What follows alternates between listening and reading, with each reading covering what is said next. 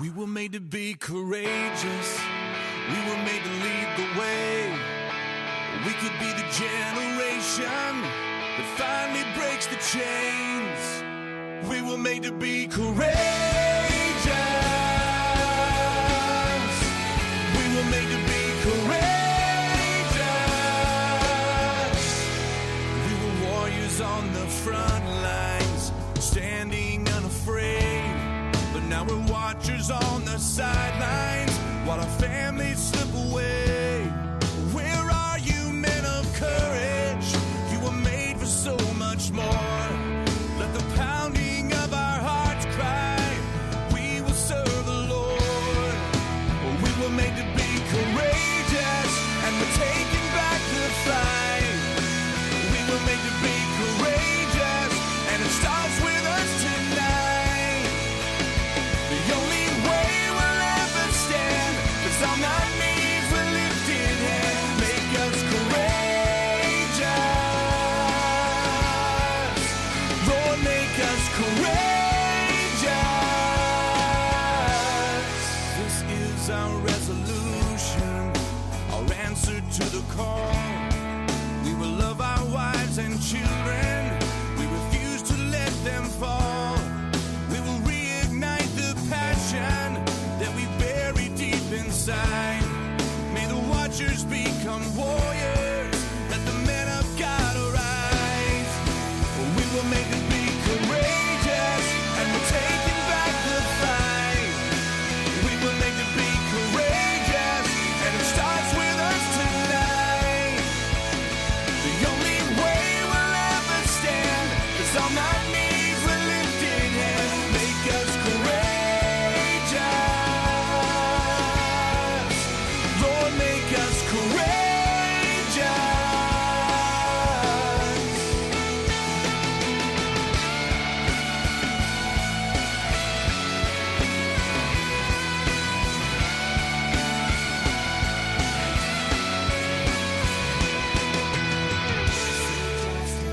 Love mercy, walk humbly with your God. Seek justice, love mercy, walk humbly with In your the God. war of the mind, I will make my stand. In the battle of the heart and the battle of the hand. In the war of the mind, I will make my stand. In the battle of the heart and the battle of the hand. We were made to be courageous, and we're taking back the fight. We were made to be courageous, and it starts with us tonight. The only way we'll ever stand is on our knees with lifted hands. Make us courageous. Lord, make us courageous. We were made to be courageous. Lord, make us courageous. We were made to be courageous. Lord, make us courageous. Walk humbly with your God.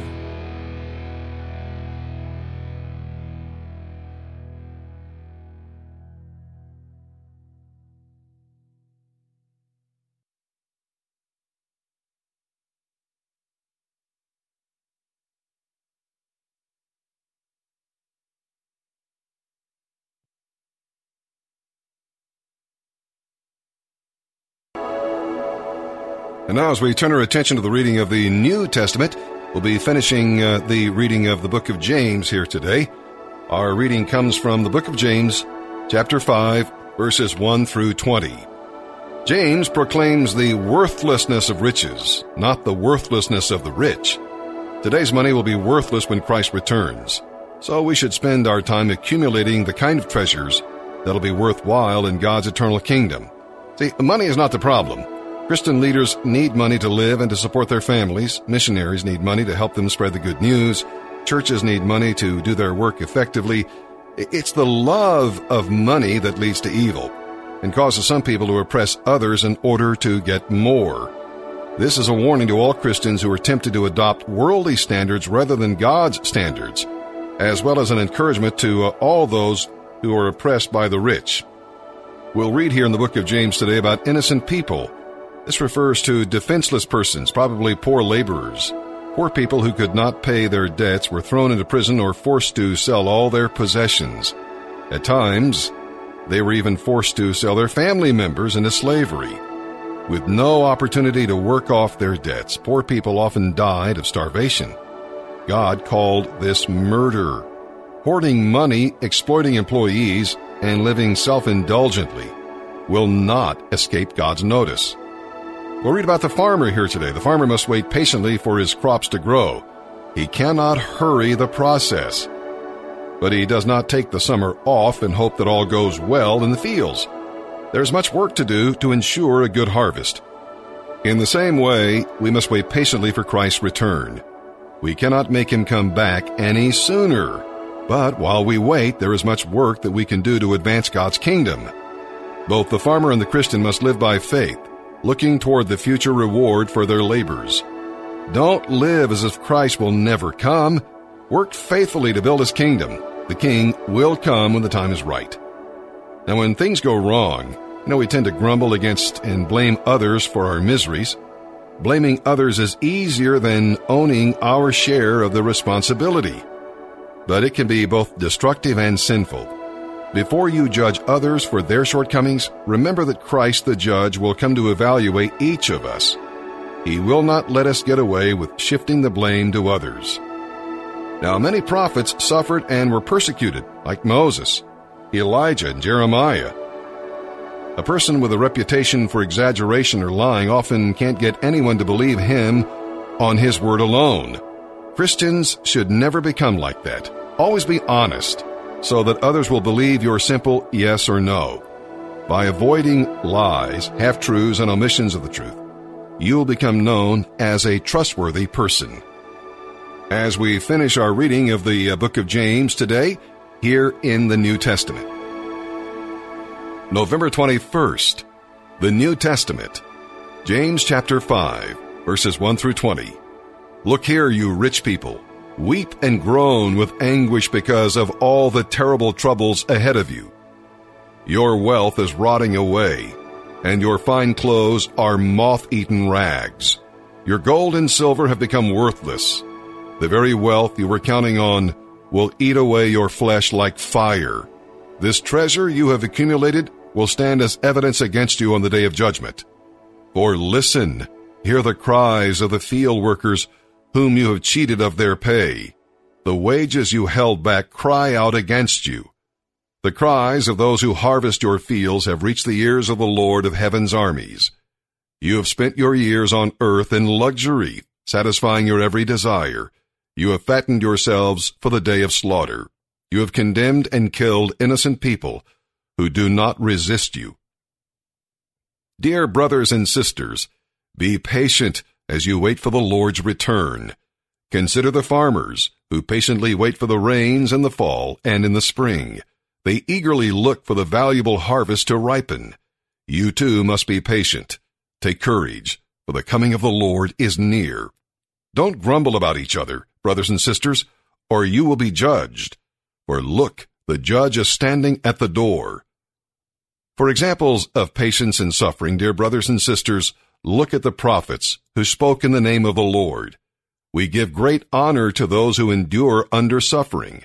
For instance, you know about Job, a man of great endurance. You can see how the Lord was kind to him at the end, for the Lord is full of tenderness and mercy. But most of all, my brothers and sisters, never take an oath by heaven or earth or anything else. Just say a simple yes or no, so that you will not sin and be condemned. Are any of you suffering hardships? You should pray. Are any of you happy? You should sing praises. Are any of you sick? You should call for the elders of the church to come and pray over you, anointing you with oil in the name of the Lord. Such a prayer offered in faith will heal the sick, and the Lord will make you well. And if you have committed any sins, you will be forgiven. Confess your sins to each other, and pray for each other so that you may be healed. The earnest prayer of a righteous person has great power and produces wonderful results. Elijah was as human as we are, and yet when he prayed earnestly that no rain would fall, none fell for 3.5 years. Then when he prayed again, the sky sent down rain, and the earth began to yield its crops.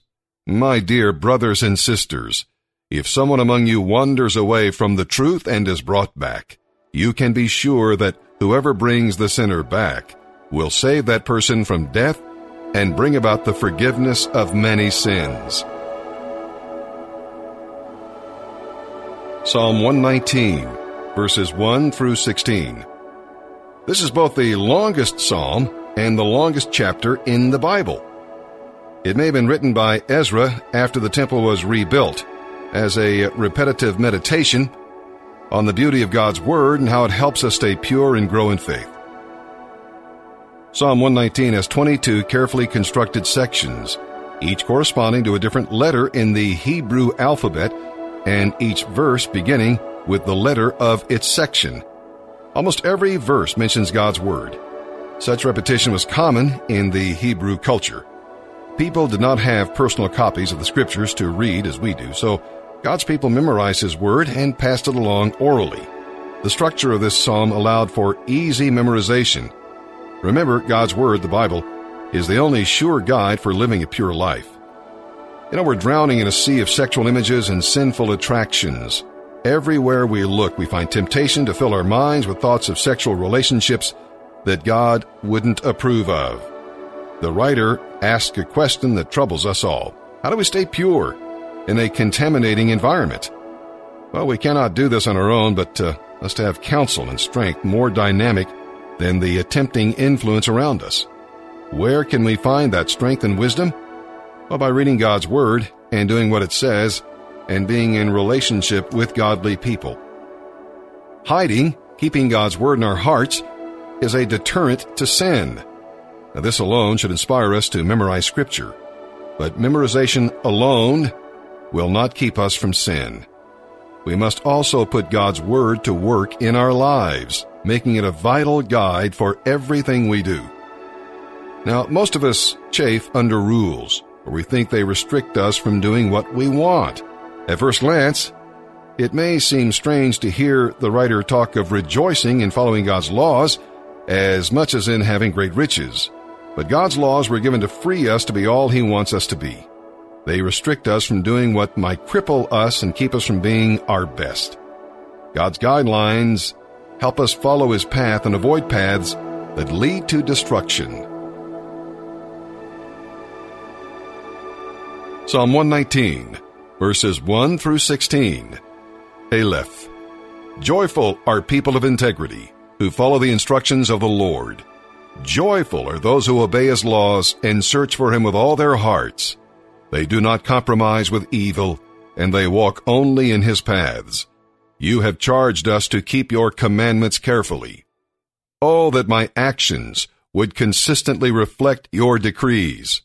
Then I will not be ashamed when I compare my life with your commands. As I learn your righteous regulations, I will thank you by living as I should. I will obey your decrees. Please don't give up on me. Beth. How can a young person stay pure? By obeying your word.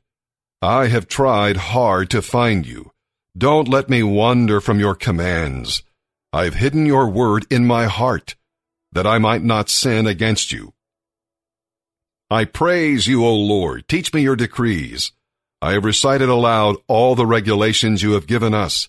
I have rejoiced in your laws as much as in riches. I will study your commandments and reflect on your ways. I will delight in your decrees and not forget your word.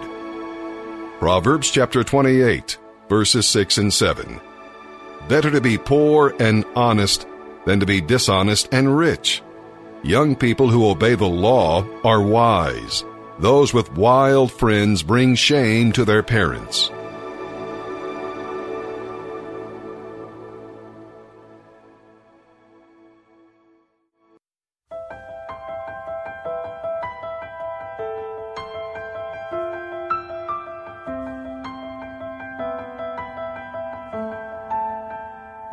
There are days of taking more than I can give, and there are choices that I've made that I wouldn't make again. I've had my share of laughter, of tears and troubled times. This has been the story of my life. I've won and I've lost. I got it right sometimes, but sometimes I did not. Life's been a journey. I've seen joy, I've seen regret.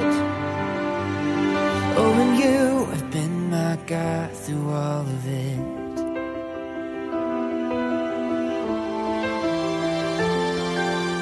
You were there when it all came down on me,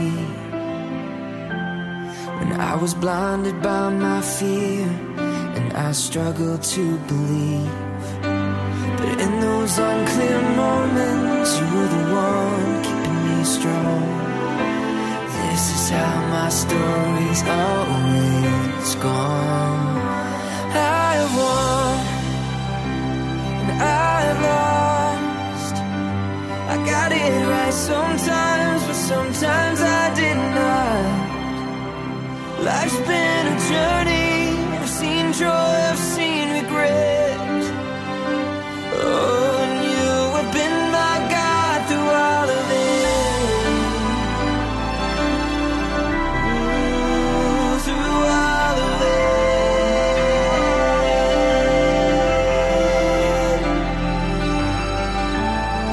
And this is who you are. More constant than the stars up in the sky. All these years of my life, I look back and I see you. Right now I still do, and I'm always going to. I've won and I've lost. I got it right sometimes, but sometimes I did not. Life's been a journey. I've seen joy, I've seen regret. Oh, and you have been my God through all of it. Oh, and you have been my God through all of it. Oh, and you have been my God through all of it.